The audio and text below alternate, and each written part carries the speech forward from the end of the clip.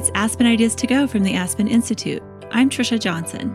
Each week, you'll hear compelling talks from the Aspen Ideas Festival and other public events presented by the Aspen Institute. It's, lack of access to education. It's lack of safe drinking water. It's lack of legal rights, lack of awareness about one's civic rights, land holding challenges. Whatever makes me craziest is where I want to go because I think that's where I can be most effective.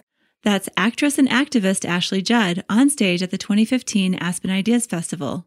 She may be best known for her roles on the silver screen, starring in movies like High Crimes, Divergent, and Insurgent. But the 47-year-old is also deeply involved in humanitarian efforts. As an ambassador for Population Services International, or PSI, she's visited slums, brothels, schools, and clinics in the developing world.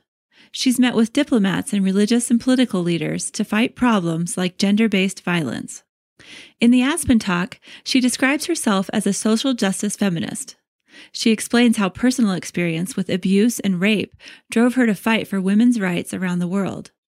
Later in the show, you'll hear from other women leaders in a talk from the 2014 festival called Our Future, the Best Thinking About the Transformative Power of Women and Girls, featuring Huffington Post editor-in-chief Arianna Huffington, former Congresswoman Jane Harman, co-founder of the Malala Fund, Shiza Shahid, and others. But first, Ashley Judd. The heavy discussion starts on a light note, with Judd telling moderator and NPR global health correspondent Jason Beaubien about her roots in eastern Kentucky. She compares the Rocky Mountains in Colorado to the geography of her youth. The audience right away notices Judd's bare feet. Here she is explaining her lack of footwear. I generally do not wear shoes. I'm very challenged in cities where footwear is, if not required, suggested, because I might pick up Hep C or something like that, which someone on a street in New York City actually had to tell me once. So it feels good. And I just love being with people who are connecting their heads and their hearts, the most difficult, I think, 18 inches I certainly ever travel. I want to go back to when you first started to get involved in humanitarian work. I'm wondering if there was there sort of one moment? I know that, early on you thought about going into the Peace Corps and then ended up getting in a different jungle. In a different jungle in Hollywood. And, you got into that career and you were incredibly successful. Was there a moment, though, when you switched over to starting to focus more on international issues and really dedicating more of your time to that? I appreciate the question, Jason. And what really stood out to me was the human and humanitarian. And it's, I know that anyway, y'all are here to see Shug, my dog, and not me, and she's right there in the second row. And before I go any further, I just kind of want to be myself, if that's okay. I mean, I would be myself and hopefully whatever I say, because I'm very well suited for the role. But when I was reminding myself that this is called a conversation with, and it's under dignity and equality, I decided that I wanted to visit with y'all in the way that I visit with anyone, and that means I'm going to pray. And if you are spiritually fit and you don't need prayer, take a little nap. Maybe integrate some of the experiences that you've had earlier at the festival, or you can just plain old leave if it's offensive to you. And the reason I do it is because, I want to come sometimes from my head. I want to make sure you know that I wrote that paper that won a special award at Harvard Law School, right? But the most important thing I can do is to come from my heart. I'm a social justice feminist. I work on equality issues around the world. What I'm really here to do is to love, period. That's what I do. I love. And PSI has given me an amazing ability to love people around the world and to meet them where they are at, which is exactly what I needed as a child. And so I think that vulnerability is so much harder than trying to be smart, So what I typically do is I take a moment of silence. I know an ecumenical prayer that seems to work well for me. If you happen to know it, you're free to say it with me. If you don't have a God of your understanding, you can borrow mine. She is awesome. And with that, so I also have a yoga teacher here, and she would say, put both feet on the floor. All right, both feet on the floor. Oh, and it's the Serenity Prayer, if you happen to know it. God, grant me this serenity to accept the things I cannot change, courage to change the things I can, and wisdom to know the difference. And that's what social justice is all about. But that's often a difficult one. Like, what can we change? there's a billion people out there living in extreme poverty. Does it ever overwhelm you, the extent of the needs out there in the world? And how do you navigate, okay, I'm going to focus on this, I'm not going to focus on this? How do you manage choosing what it is you have the power to change? Well, that's also one of the things I like to discuss with other providers. So I think it's abusive to point out a problem without also highlighting a solution. And so I was much more overwhelmed when I started before I found some kind of an emotional, and I'll say the word spiritual, container that worked for me in order to be self-sustaining and self-supporting in an acknowledged, whatever, difficult work. And so when you were saying 1 billion people living in extreme poverty, I was immediately, the United Nations Population Fund, my favorite, read their added up document if you haven't yet. Last year, there were 54 million unintended pregnancies. More of those unintended pregnancies ended in unsafe abortion than in live births. However, also last year, PSI averted over 4 million unintended pregnancies, particularly amongst poor women. Long-lasting reversible contraceptives, meeting the unmet family planning needs of girls and women around the world, with choices that are suitable for them culturally, for their particular context, for their reproductive and sexual needs at that time. So yes, overwhelm, solution. It's that flowing grace of, wow, this in this moment feels like it might kill me, and today I'm here for Fura Justine. Don't know.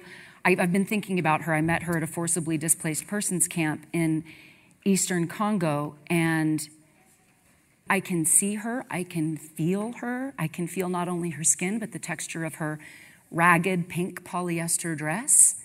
And the Bhagavad Gita says, don't be anxious about the fruit of my work. I'm not in the results department. PSI is fortunately, measuring, being obsessive about data, showing our donors, including individuals, our disability-adjusted life years, which were 54 million last year.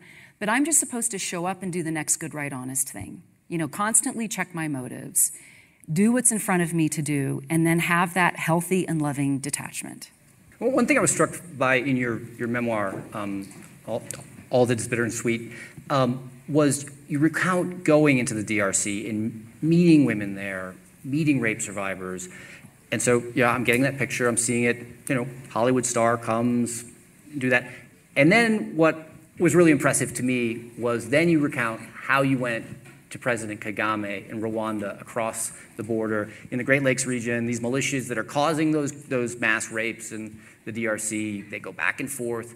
And I was really impressed by, okay, so you're taking it to another level, it felt like, with that. Is that what you try to do with the trips that you take and with the work that you're doing?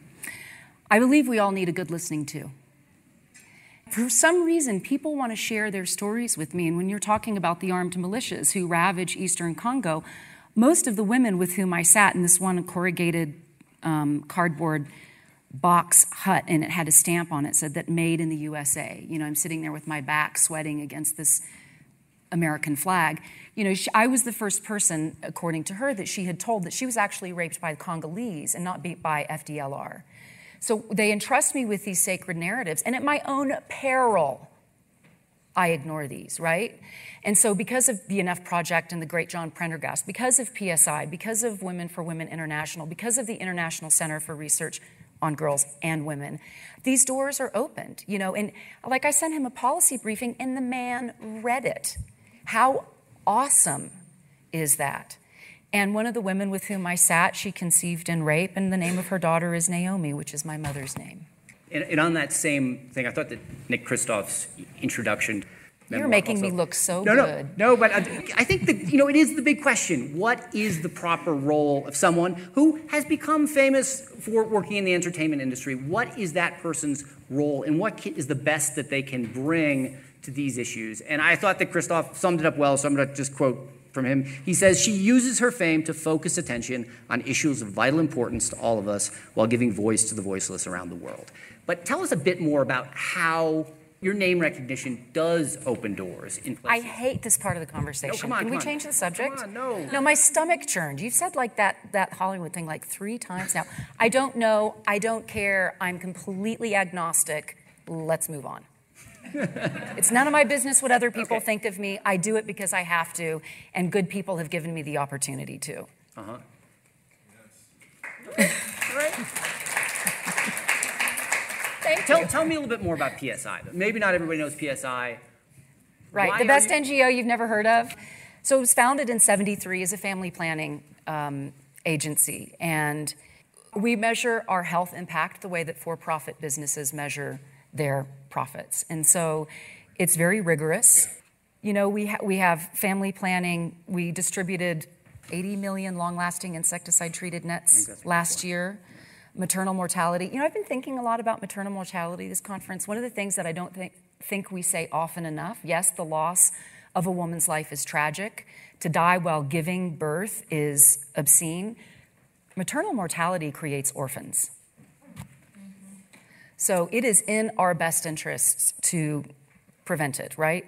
Safe drinking water, you know, clean and safe home delivery kits. It's a good NGO, and I'm grateful to Kate Roberts for recruiting me in this letter, to which I responded with a single-spaced feminist manifesto. Because how do you do due diligence on a $450 million a year NGO? And she said, well, come to the field, see what it's like. And my first day, literally, I was in the child brothels in Phnom Penh. Do you think that there's one issue in 2015 that is like the big issue for you in this coming year? I think it's gender-based violence, and I think that mental health is the next frontier.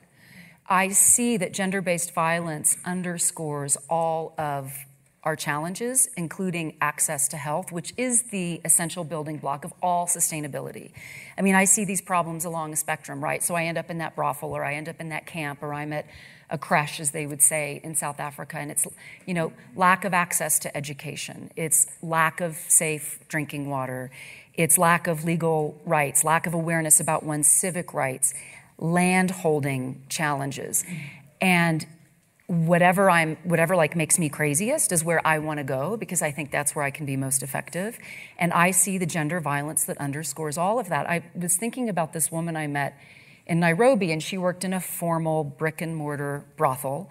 Her dad contracted HIV. He gave it to her mom.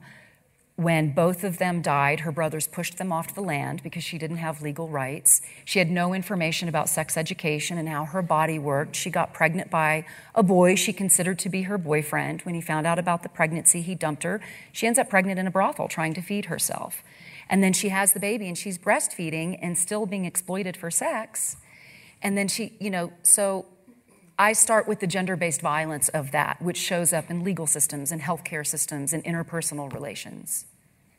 Can you tell I've got some energy around? Yeah, I can see some energy. And I, you know, I am one of those people. The first time I was molested, I was in the second grade. I was incested one summer by a close family friend, and I'm a survivor of 3 rapes, you know.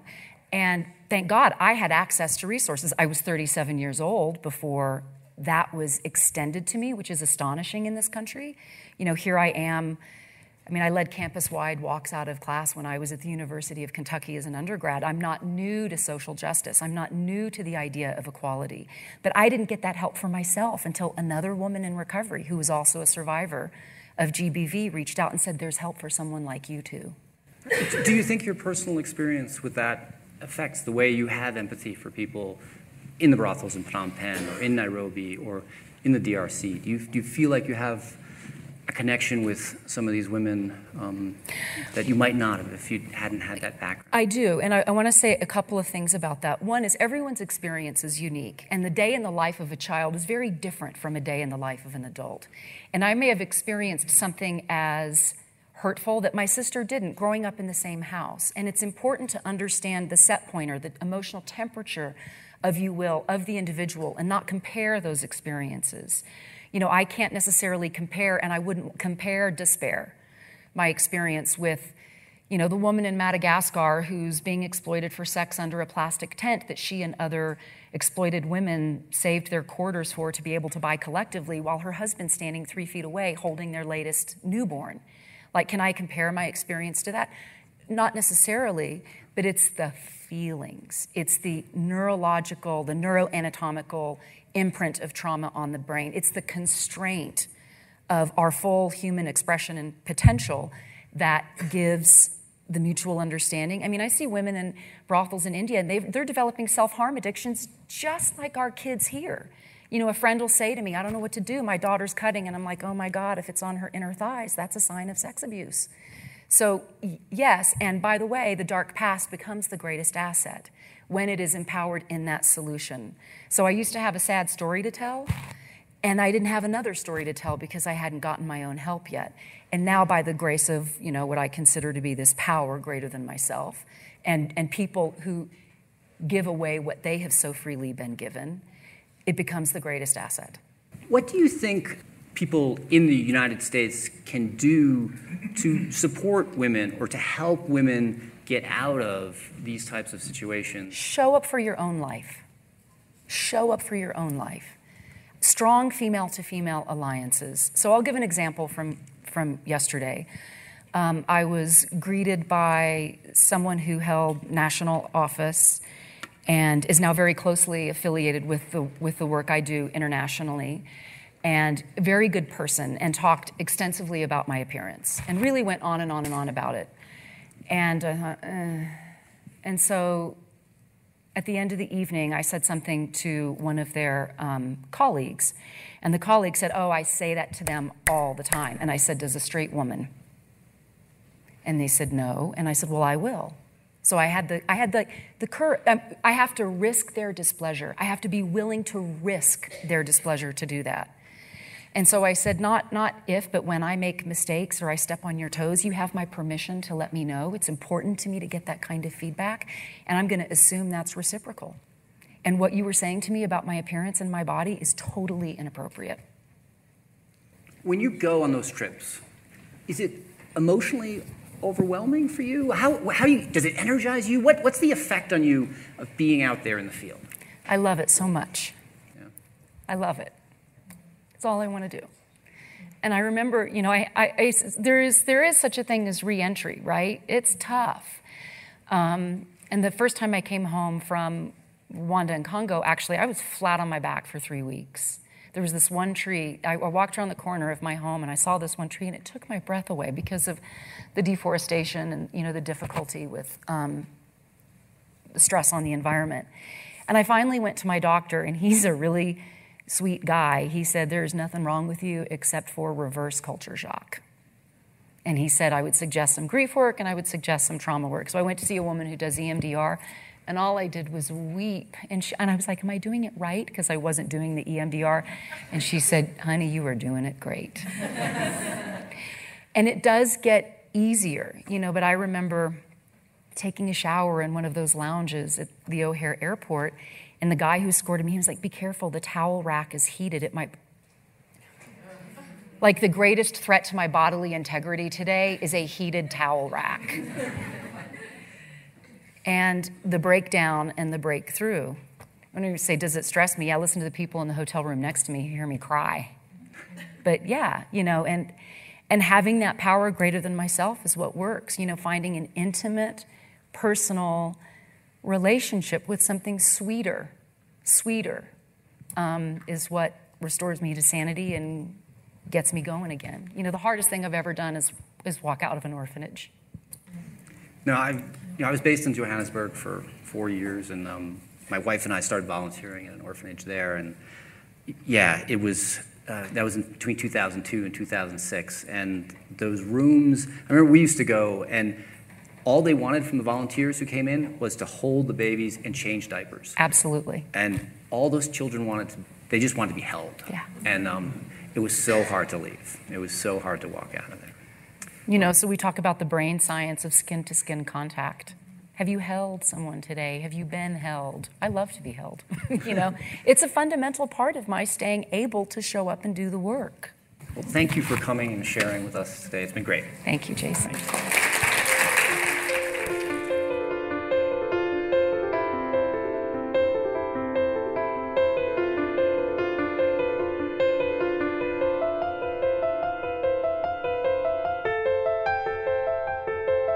That's actress and humanitarian Ashley Judd on stage in Aspen in 2015.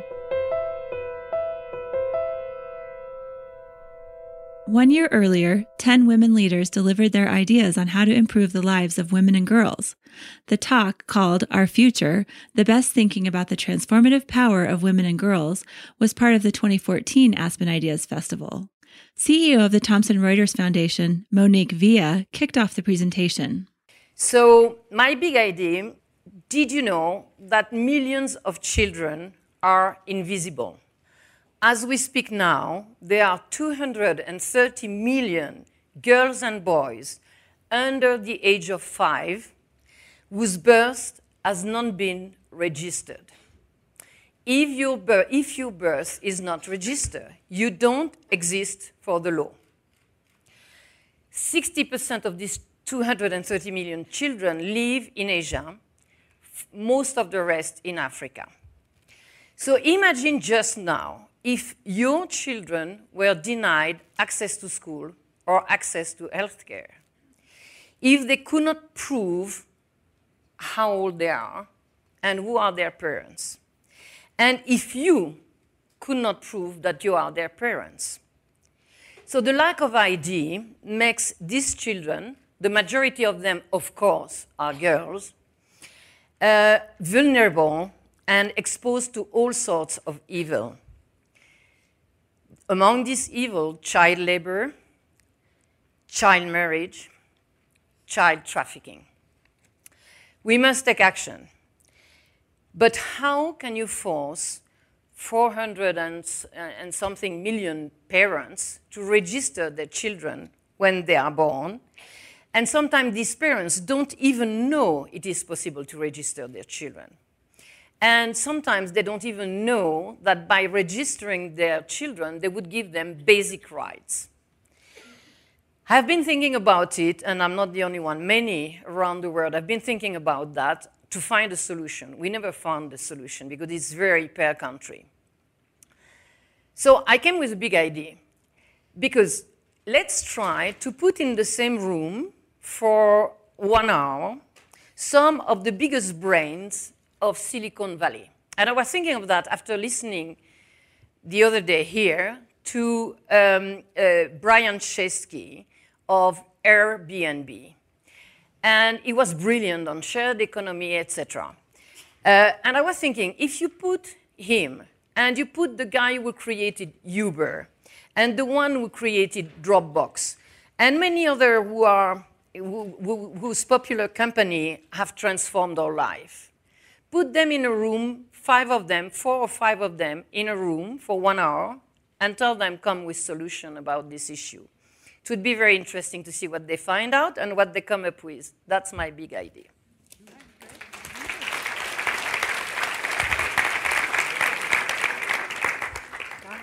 My name is Sally Blount, and I am the Dean of the Kellogg School of Management at Northwestern University. And I'm going to start with a story. A few years ago, my daughter Haley, after she got accepted into college, decided that she wanted to take a gap year. And she proceeded to research and craft a very impressive 12-month itinerary that was going to take her to 3 projects in 3 different countries. And as she was presenting this final plan to me, I suddenly realized that my 18-year-old daughter was proposing to make her way around the world on her own, literally. And I flinched. And I told her, I'm not quite so sure I can back up this plan. And to my amazement, my strong-willed daughter didn't lash out at that moment to defend it. She stopped, and she turned to me and said, "But Mom, this is what the person I want to become would do." So as you might imagine, Haley has taught me a lot of lessons. Perhaps most importantly from this moment, she made me realize that we have a responsibility to both encourage and support young women, to be deliberate in dreaming about the people they want to become. Women now make up more than half of the people entering the top universities in the United States, but still only a small fraction of CEOs, board directors, and government leaders. And at Kellogg, we've identified 3 critical pivot points where we're losing women on the way to the C-suite: the launch, the child-rearing years, and the transition to senior leadership positions. And today I'm going to focus on the launch, that critical first job after college, because I've seen a lot of troubling statistics recently from Northwestern and Harvard that show that in their first year out of college, women from these top schools are up to 50% less likely than their male peers to enter the most competitive business tracks, like investment banking and management consulting. And when I look back on my own career, I now realize how important my own first job was at BCG. It set me on the trajectory that has actually landed me as the first, and so far only, female dean of a top-ranked business school.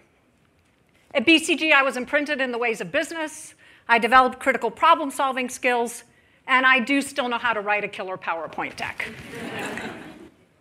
I would argue that if we want our best and brightest young women to become great leaders, we have to convince more of them that their first job has to be in business. And they have to go for those big business jobs, no matter what career they want to pursue. Business is the dominant social institution of our age, and if you don't understand business, you won't be an effective leader in any sector.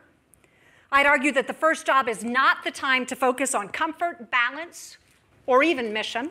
That can and should come, but later. The first job is the time in their life for these women when they need to gain credentials, take risks, travel, and land as big and bold a business opportunity as they can find. So 3 years ago, when Haley, who really does want to save the world, announced after college that she was planning to go into management consulting in Mexico City, I checked the clench in my stomach, and I listened in awe as she went on to explain that she needed to understand how business works in emerging economies, how it creates jobs and wealth, and can lift people out of poverty. I can't wait to see the woman that she will become. Thank you.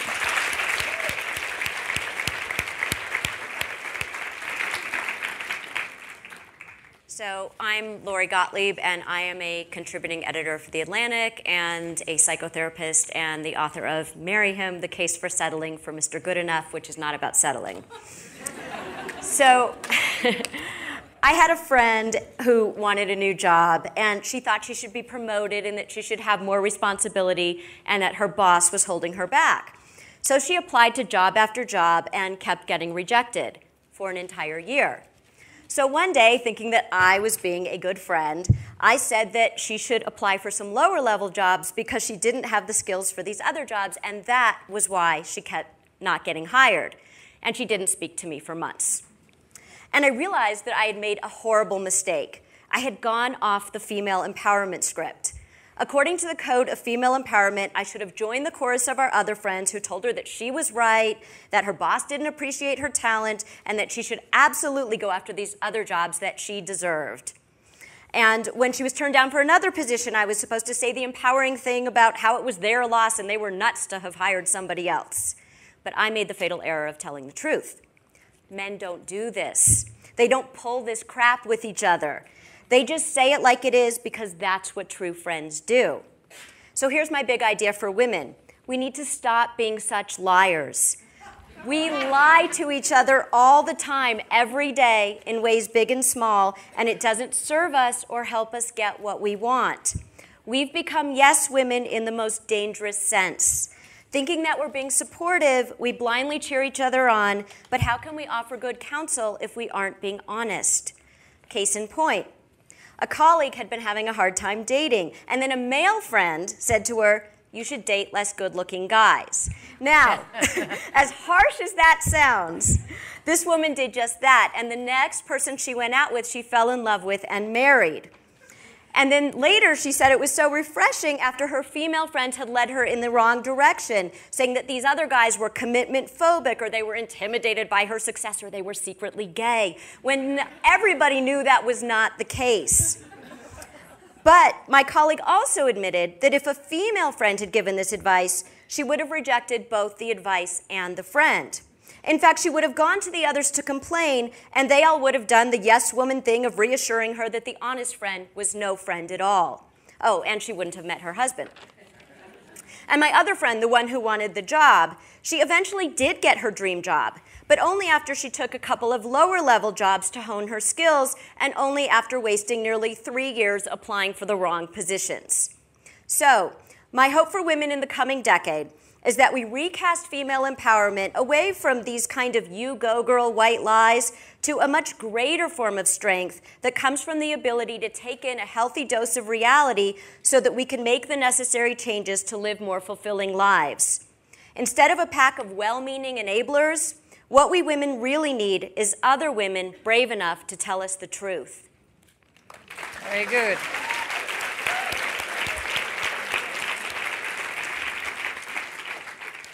So I'm Jane Harman, and I'd love to say hello to the transformative men in this audience. Yeah. I am a mother of 4, a grandmother of 4, a recovering politician having served 9 terms in the United States Congress and survived, and now president and CEO of the Woodrow Wilson International Center for Scholars in Washington, D.C., the first president who happens to be a woman. I have a big idea and a big insight. My big idea is something we are doing at the Wilson Institute, which is to run a project called the Women in Public Service Project with a goal of 50 by 50. 50% women in decision-making public service jobs worldwide by 2050. The origin of this project was in the State Department when Hillary Clinton was Secretary of State, and she, working with the 7 sister women's colleges in the United States, you probably all know which they are, there are only 5 left, alas. I went to one, Smith, formed this thing together, and it is based on a training model where 50 women from all over the world go to institutes, which are now all over the world, and learn very practical skills to be in the public service business, elected or appointed. This model is not going to get to scale by 2050. Any business school dean could tell you this. So we're now transforming it to a model where we do online learning, and we are figuring out with the best and brightest, many of whom came to the Aspen Ideas Festival, how to make this work in as many countries as want to adopt it. We'll get there, 50 by 50, and that's a good start. My big insight is that as women, we always feel guilty. That's why I gave my credentials as mother, grandmother, et cetera, et cetera. Well, live with it. You're never going to get over your guilt. If you are passionate about something, pursue your passion. That doesn't mean you can't come home for dinner, you can't go to the school play, and you can't apologize occasionally to your loving and inconvenienced husband. You have to do all those things too. But pursue your passion and live with your guilt. Bravo.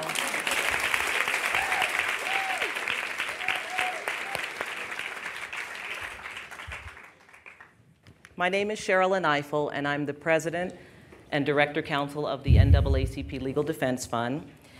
And my big idea is a very simple one. You probably already think you're doing it.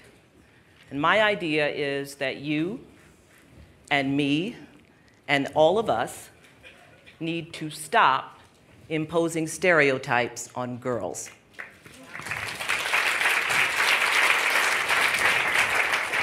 This year is the 60th anniversary of the Supreme Court's decision in Brown versus Board of Education, the 50th anniversary of the Civil Rights Act of 1964. But so few of us realize the extraordinary role that girls played in bringing these civil rights gains to bear. It was a girl named Barbara Moten, who was 16 years old, who created, started, and managed to execute a walkout at her high school in Virginia in 1952 because of the lack of resources that her school had, no desks, no gym, etc.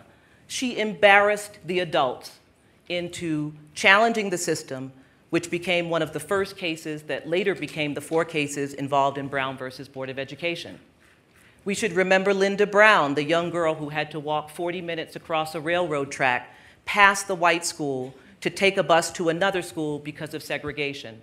And Linda Brown's father, seeing her courage walking to school every day, decided to allow that family at great personal risk to be plaintiffs in Brown versus Board of Education.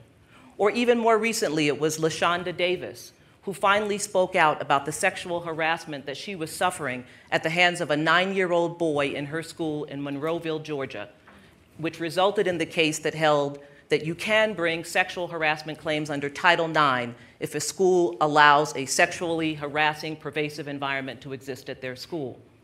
But what we see happening increasingly, particularly for African American girls, is that they're being told to shut up and sit down and pull down their skirts and not speak up. We see this in the out-of-suspension statistics that are skyrocketing for African American girls. Wisconsin has the highest rate of out-of-school suspensions for African American girls. 21% of all African American students, girl students, were suspended out of school in Wisconsin in 1 year. In 1 year. Why are they suspended? For being disruptive, for being loud, for being disrespectful. What about 7-year-old Tiana Parker, who was sent home from her school in Oklahoma for wearing her hair like mine in dreadlocks? She was told that her hairstyle was unacceptable. This is happening to girls all over this country, particularly African American girls who do not conform to the stereotype of what we are telling them girls should be.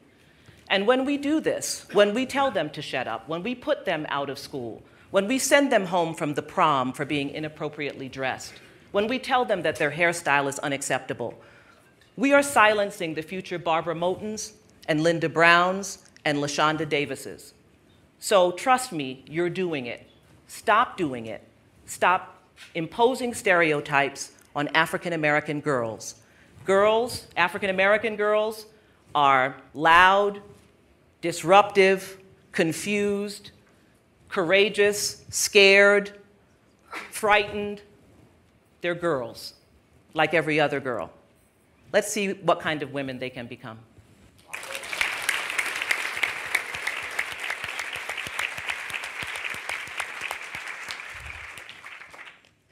Good evening. My name is Joanna Lipper. I'm a filmmaker and a lecturer at Harvard University, where I teach using film for social change.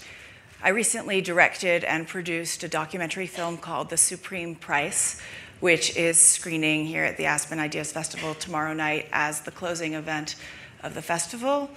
The film is about women's leadership in the pro-democracy movement in Nigeria and their continued fight against corruption, a culture of impunity, and entrenched patriarchal structures. My big idea is the use of films by and about women to illuminate for women what Ralph Waldo Emerson called the attainable but unattained self. This idea involves using film to help mold and in many cases transform ego ideals that have been shaped by social and emotional violence and by internal and external pressures for women to conform with what society and overtly and covertly patriarchal cultures both value and expect. The medium of film has the power to portray women as complex, multifaceted pioneers who are pushing up against boundaries, confronting adversity head-on, making choices that are controversial and even unpopular, and charting new territory.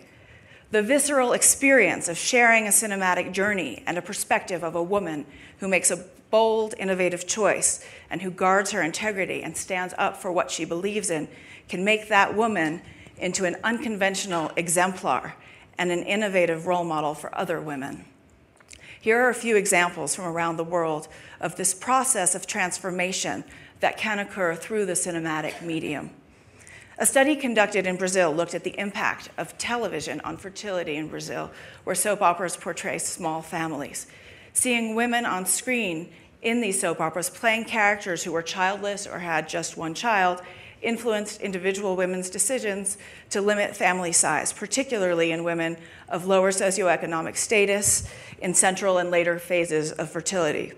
The researchers also analyzed naming patterns and found that the names of the main characters on these soap operas increased in popularity as women viewers selected them as names for their own children. A study conducted in India looked at the impact of exposing rural women to cable television, which showed programs set in urban environments where attitudes about women's roles were more progressive. The researchers found that the introduction of cable television improves the status of women in these rural communities. Women with access to cable television reported lower tolerance of domestic violence, less acceptance of prioritizing male children, and more autonomy and lower fertility. In addition, access to cable television is associated with increase in enrollment in schools. Perhaps the researchers thought because of increased women's status as decision makers in their own households. So now to close, let's look very closely at the film and television industry in the United States. For women directors in the United States, opportunities to direct narrative feature films and television are few and far between. In 2013, just two of the top 100 grossing films in this country were directed by women. The absence of women behind the camera inevitably influences the way women are portrayed on screen in American films, the stories that are told, and the perspective these stories are told from, as well as the range of roles available to actresses. This in turn limits what women and girls watching films are able to imagine and discover for themselves through the process of identifying with characters on screen, and also what men are able to envision. We need to bring more equality to the filmmaking process in order to illuminate for women and for men what Ralph Waldo Emerson called the attainable but unattained self. Thank you.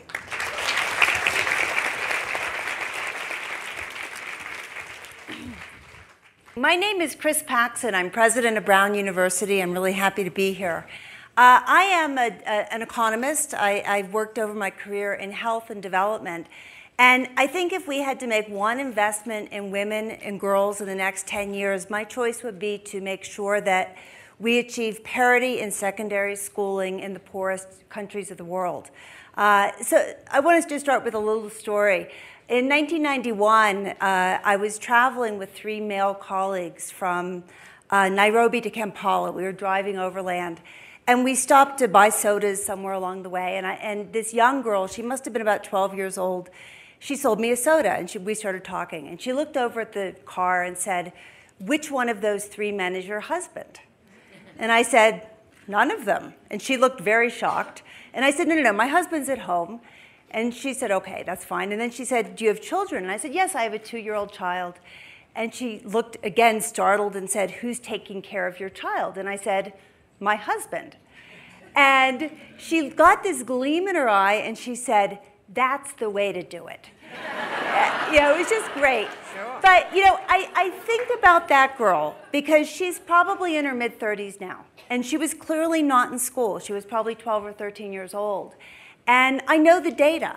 I know that for girls who don't go to secondary school, they are more likely to die of maternal mortality. In some areas of Africa, girls who don't go to secondary school, women, have a 1 in 30 lifetime chance of dying associated with childbirth.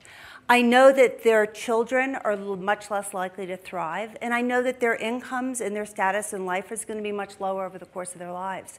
These are really grim statistics. Now, the good news here is that over the past 15 years, 10 to 15 years, across the world, we have made remarkable progress in raising the status, educational status of girls in primary schools. In most countries of the world, we are at or close to parity, gender parity, in primary school schooling, primary school attainment. And that's remarkable, that's wonderful.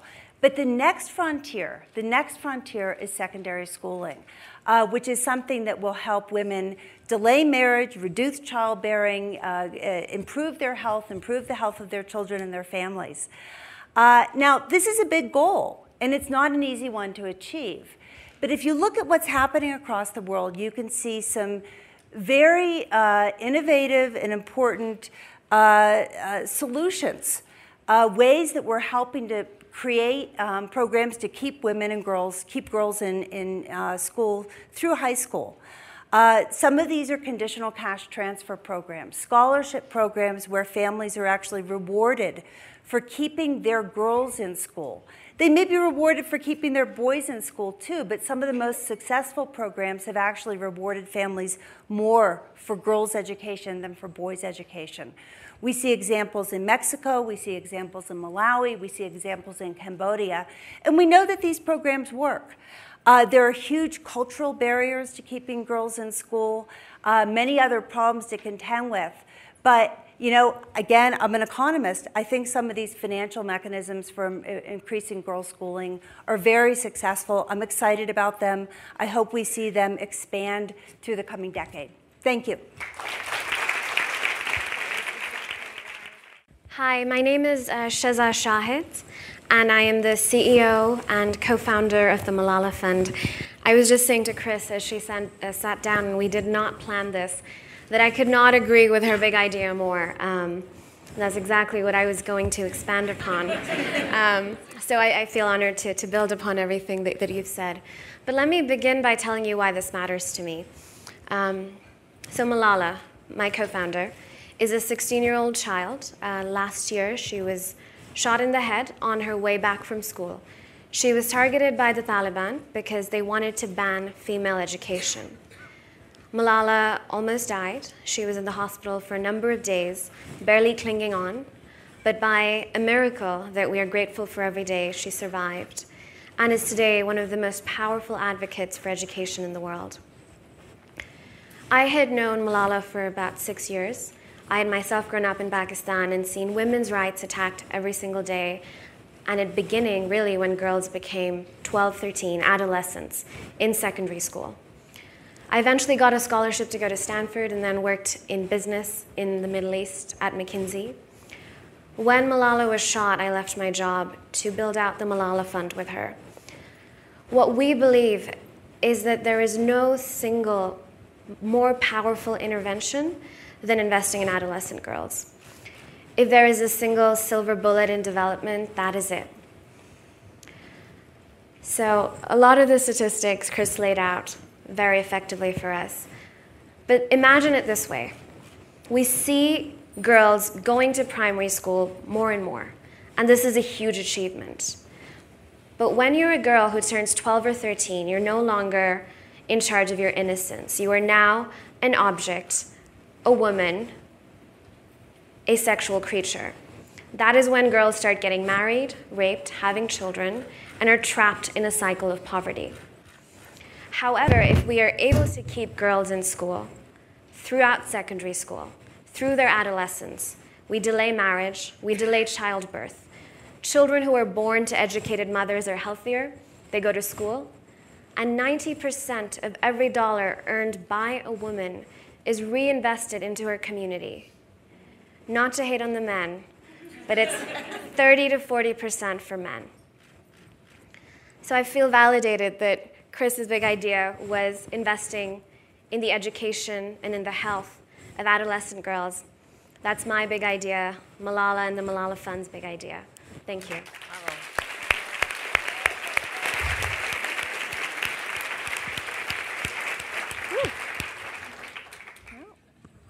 I'm Pamela Reeves. I was a senior advisor in the State Department's Office of Global Women's Issues under Secretary Clinton. Now I advise the Gates Foundation on global women's issues.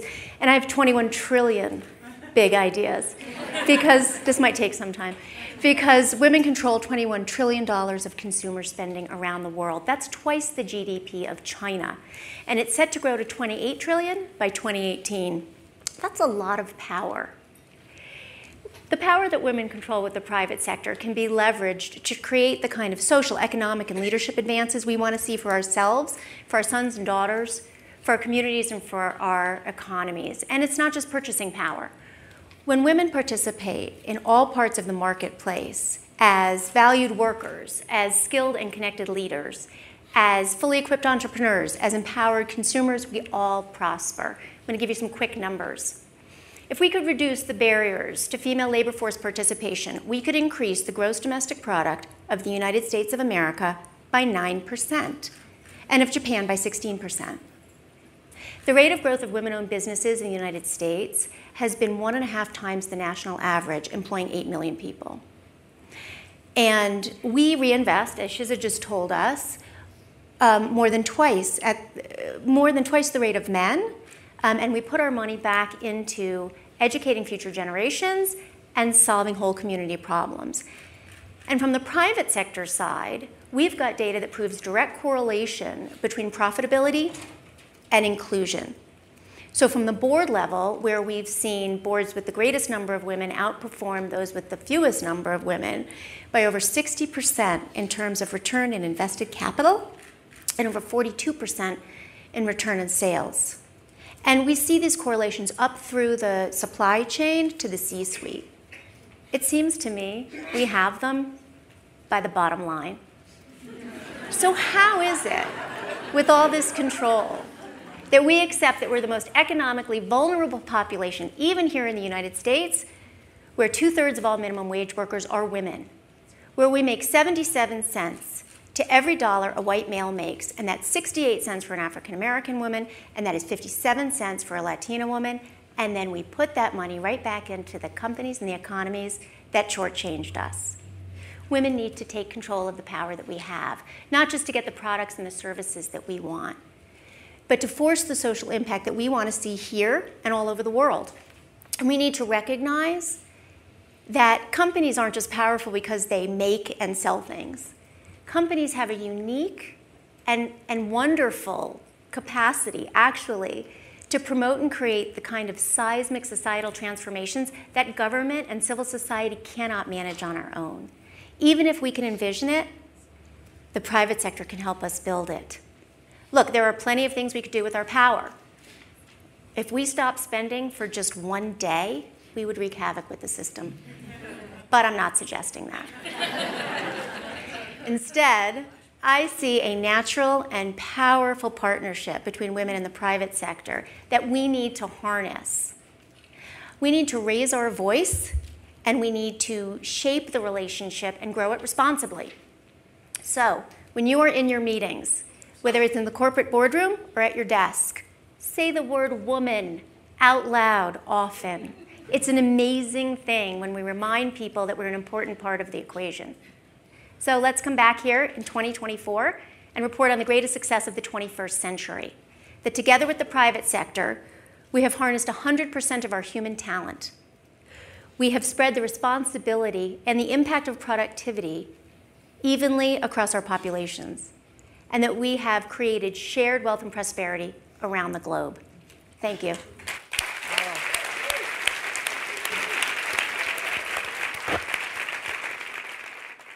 Good evening. I'm Arianna Huffington. I'm the editor of the Huffington Post and the author of Thrive. And my idea is about the fact that it is time for us to launch the third women's revolution.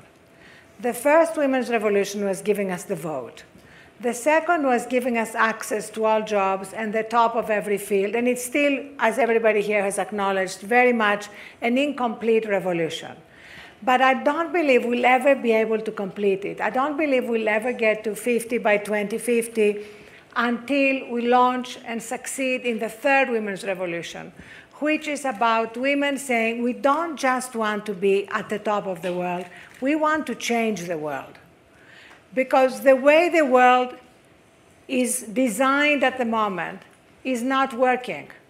It's not working for women, it's not working for men, and it's not working for polar bears.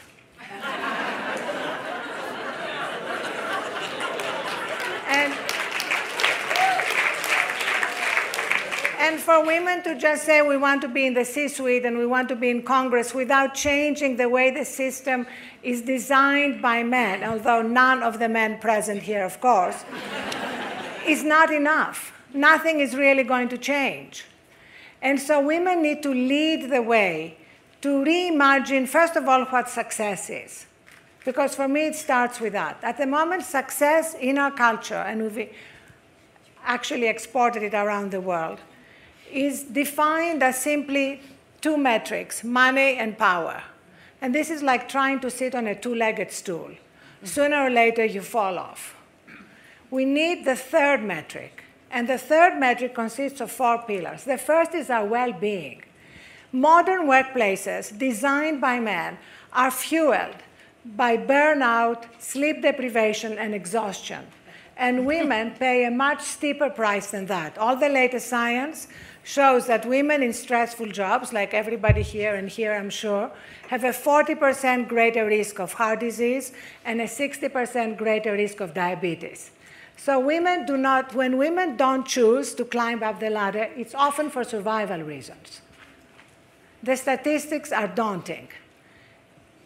That's why when I spoke at your alma mater, Jane, at Smith, gave the commencement there, I urged all the women graduates to sleep their way to the top.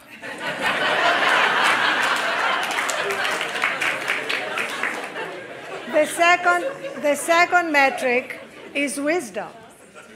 Look around. Look at all the leaders. How many of them are really wise? You know, a lot of them have high IQs, great degrees, but wisdom, that's a whole other thing. And wisdom cannot happen without time for reflection. Increasingly, politicians have designated thinkers and absolutely no time for reflection, and you see the results all around the world. And you see the lack of trust in our political system and all the consequences. Look at what happened with the financial collapse. Where were the CEOs? Burnt out, sleep-deprived, not noticing the icebergs about to hit the Titanic? There was a really interesting op-ed by the woman CFO of Lehman Brothers, who wrote about how she was completely burnt out. She had destroyed her marriage. She had destroyed her private life. What she didn't say is that that wasn't exactly good for Lehman Brothers either. President Clinton himself said that the most important mistakes I made when I was tired. He did not specify what mistakes. But we need to stop walking around in the C-suites congratulating people for working 24/7. We need to stop using the language of war. We are killing it. We are crushing it. The other day, I heard our head of sales say, we need just one throat to choke. He meant just one person accountable. But do we really need to use that language? Women need to change that. The third is just wonder. You know, here we are in Aspen, but the way we've designed our work is so driven by constantly being on our devices, constantly multitasking, we miss everything. We miss the beauty and the wonder around us, and that makes us lesser human beings because you know what? We are more than our jobs, however magnificent our jobs may be. The fourth metric is giving, because giving absolutely completes everything. So let me just end by saying that if you remember the last time you were at a memorial, eulogies have nothing to do with our resumes. Have you ever heard somebody being eulogized by saying, you know, George was amazing. He increased market share by 1/3. So let's remember that and launch the third women's revolution. That was a panel of women leaders, including Monique Villa, Sally Blount, Pamela Reeves, Christina Paxson, Lori Gottlieb, Arianna Huffington, Sherilyn Eiffel, Jane Harman, Joanna Lipper, and Shiza Shahid. The women were on stage during the 2014 Aspen Ideas Festival.